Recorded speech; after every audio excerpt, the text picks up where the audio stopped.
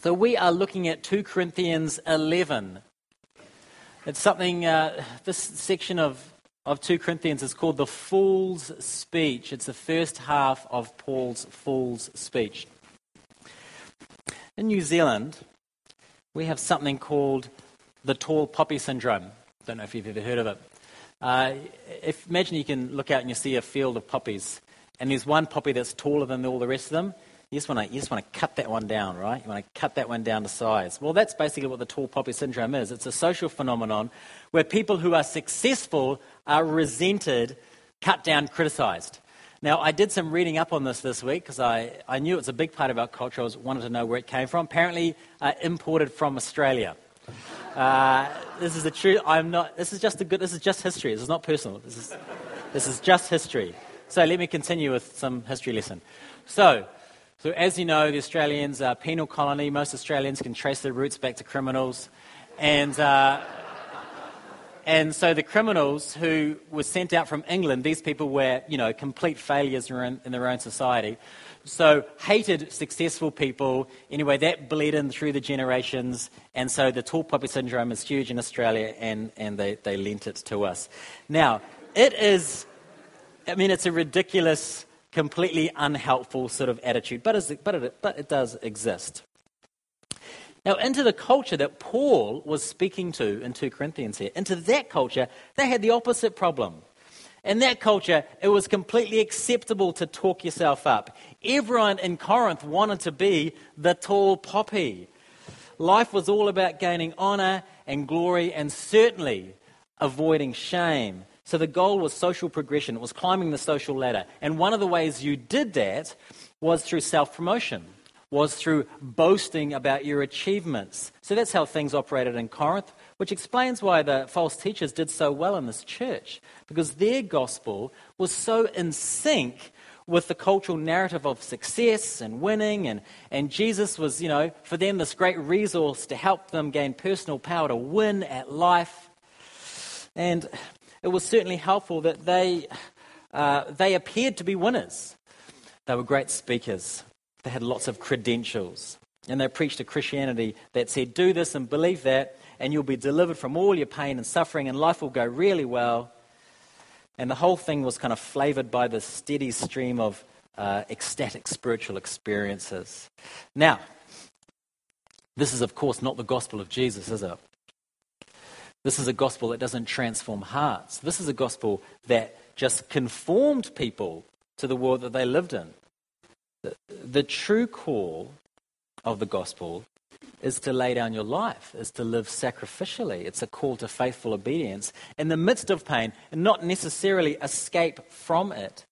2 Corinthians 4:12, this explains this really well. Death is at work in us so that life is at work in you.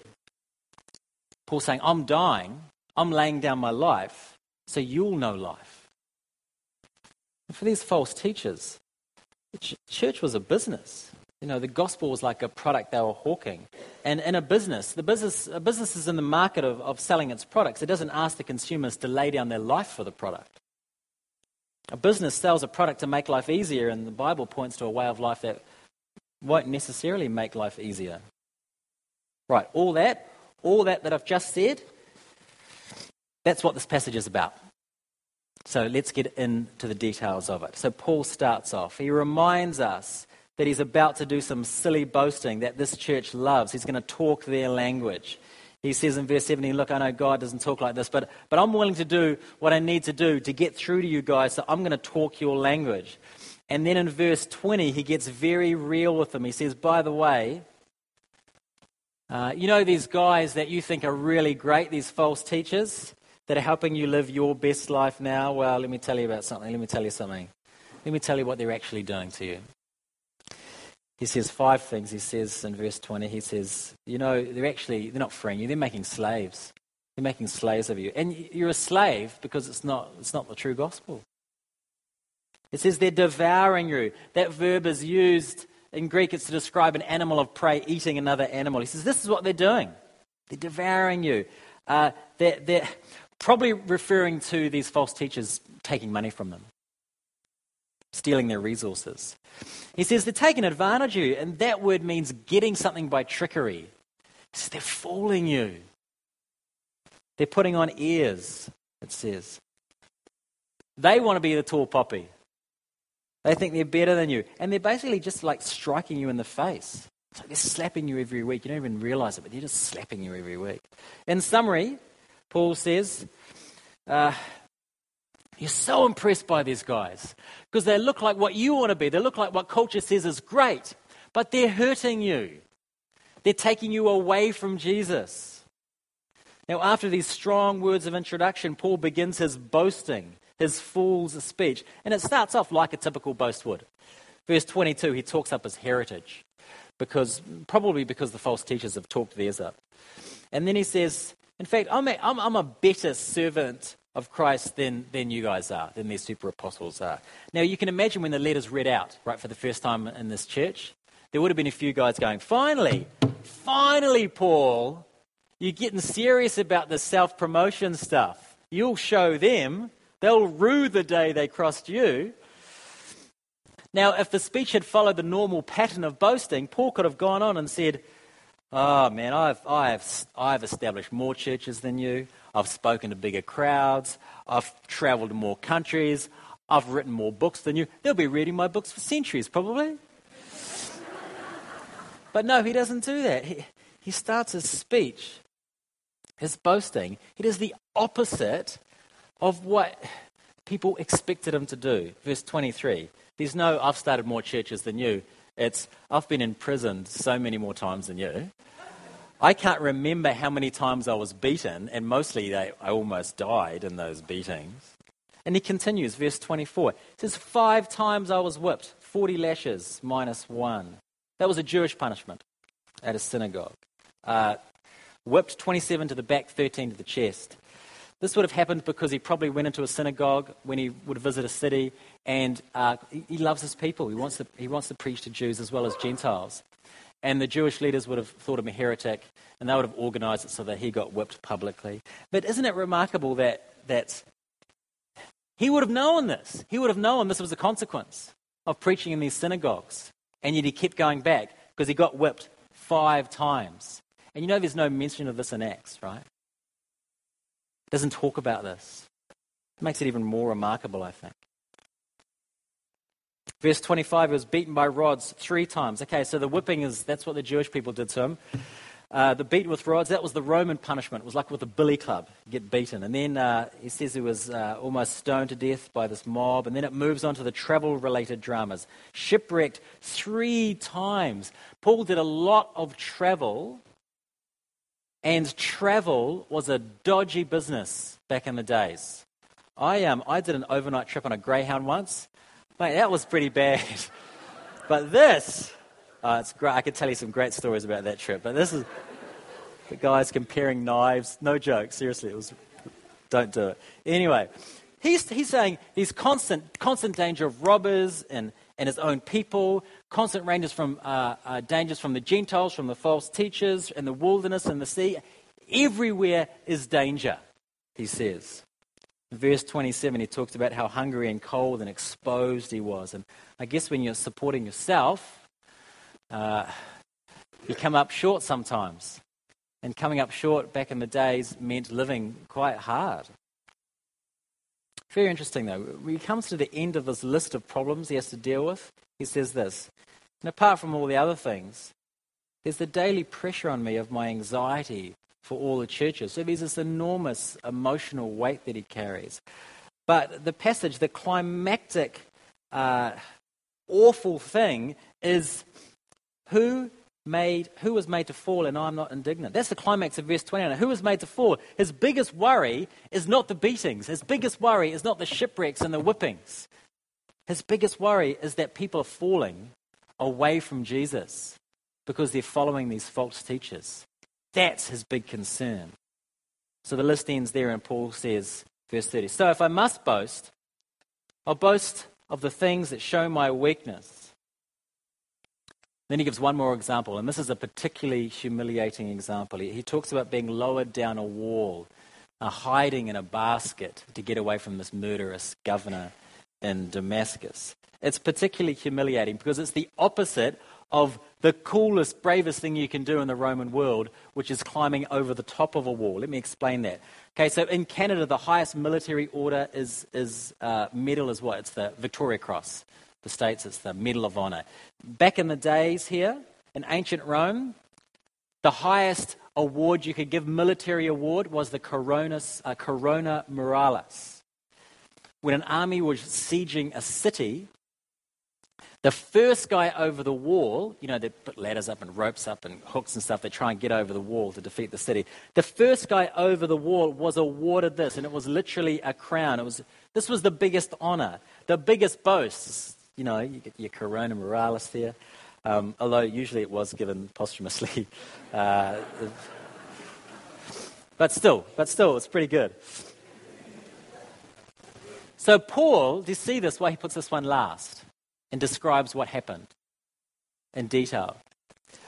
Paul being lowered down a wall in a basket, hiding from his enemy. It's the opposite of the coolest thing that you could do in ancient Rome if you're a soldier. It's the upside down Corona Muralis.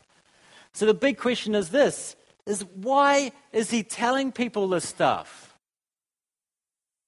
Why make this speech? Why tell them things in that culture made him look weak? These false teachers, these super apostles, they brought with them stacks of recommendations and they had all this impressive speech and they're talking themselves up all the time. Paul's strategy for countering this false gospel was a list of things which they would have seen as weaknesses. A list what actually they would have said disqualifies him from ministry. So why does Paul make this speech? Why? Folks, there's a number of reasons. This is just the first half of the speech. I'm just going to give you one of those reasons. You don't have to go back to it, but if you went back to 2 Corinthians 4, you've got Paul speaking about the glory of God. This is a bit of a thesis statement for him. He's speaking about the glorious God, the majesty of God, how amazing the gospel is. And then he says in verse 7, but we have this treasure, this amazing treasure, in jars of clay, to show that the surpassing power belongs to God and not us. You could paraphrase that. God's amazing power is often most experienced in human frailty and weakness. So we're described as we're jars of clay. It's like ancient Tupperware, throwaway, easily breakable kind of stuff. God works through weak people. God works through weak people. That's what Paul said in back chapter 4. And this list of mishaps is a great example of that. But what he's also doing there, more importantly what he's doing, is Paul's list is he challenges the cultural markers of success and he subverts them.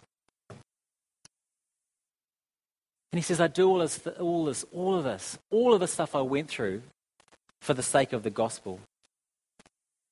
Paul uses weak people. Now, folks, you might be sitting there thinking, yeah, but doesn't God use our strengths?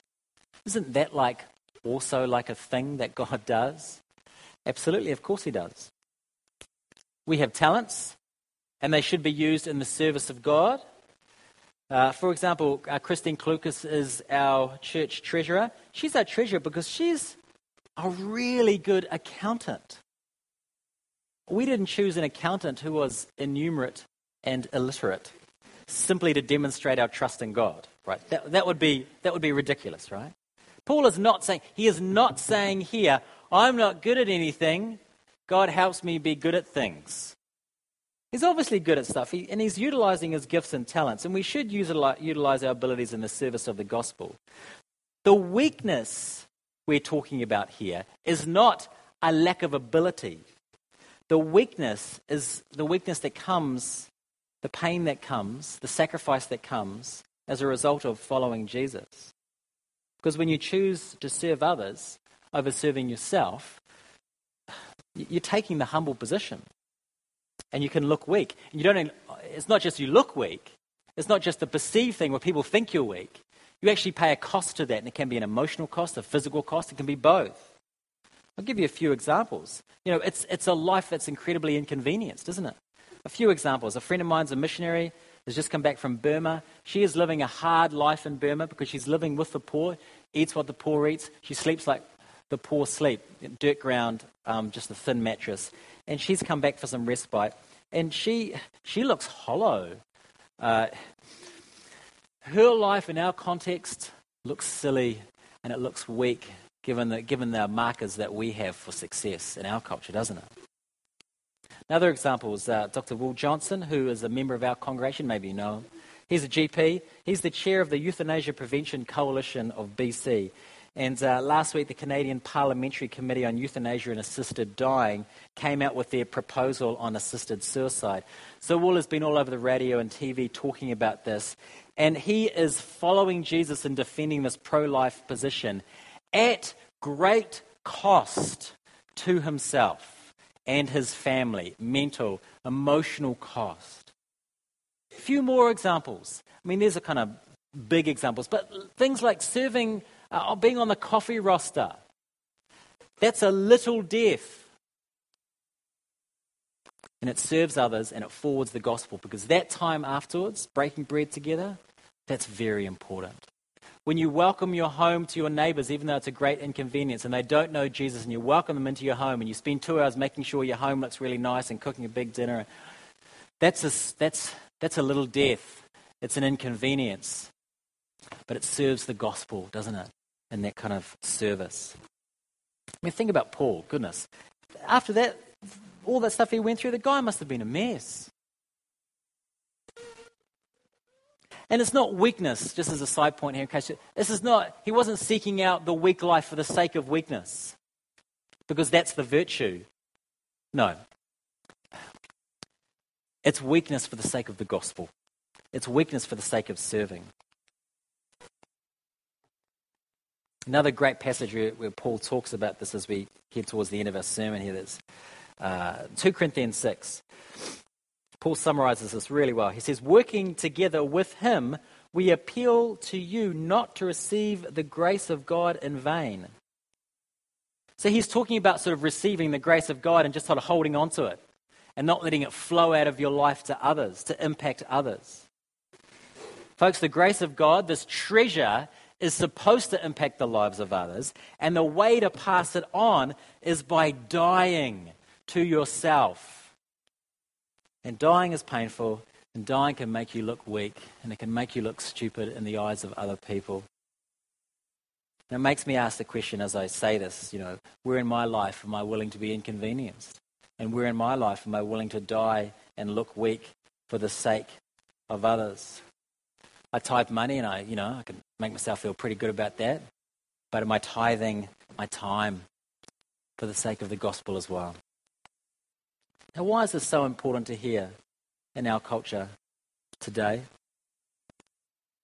It's important to hear because our great sin, the sin that lies underneath of all the others, is this. We want to run our own life. We just want to be in charge. From the parliamentary report on euthanasia this week, they said this, and this is shocking. They said that, and I quote, competent and mature minors should not be excluded from seeking to euthanize themselves. So doctors, they recommend, should be able to kill a child if the child wants it. How did this happen? How did it happen that in our culture, in this country, that's a thing that elected government would suggest, that elected government officials would say, yeah, this is a good idea. How did this happen? Well, I can tell you how it happens. It's because one of the primary values in Canada is what? It's autonomy. It's autonomy. It's radical individualism. So I have the right to do whatever I want. Folks, that is the opposite of the life God has called us to. But that desire to be autonomous, goodness, that seeps into every aspect of our life. And the cure for it is to daily repeatedly, urgently, with vigor, come to the cross. Keep coming to the cross, because living the risen life requires coming to the cross and dying. Let me finish up with just this short quote from Dietrich Bonhoeffer from his book, The Cost of Discipleship. You know this, but it summarizes it so well. When Christ calls a man, he bids him come and die. Folks, dying is always going to look weak, isn't it? But it's the life we're called to live, a life in service to others. But it's the upside down. It's the upside down thing, isn't it? But it's in that dying that we'll know the life of God. And it's the only way to experience it. That is why Paul boasts in his weakness. And that's why Paul boasts in his dying. Amen.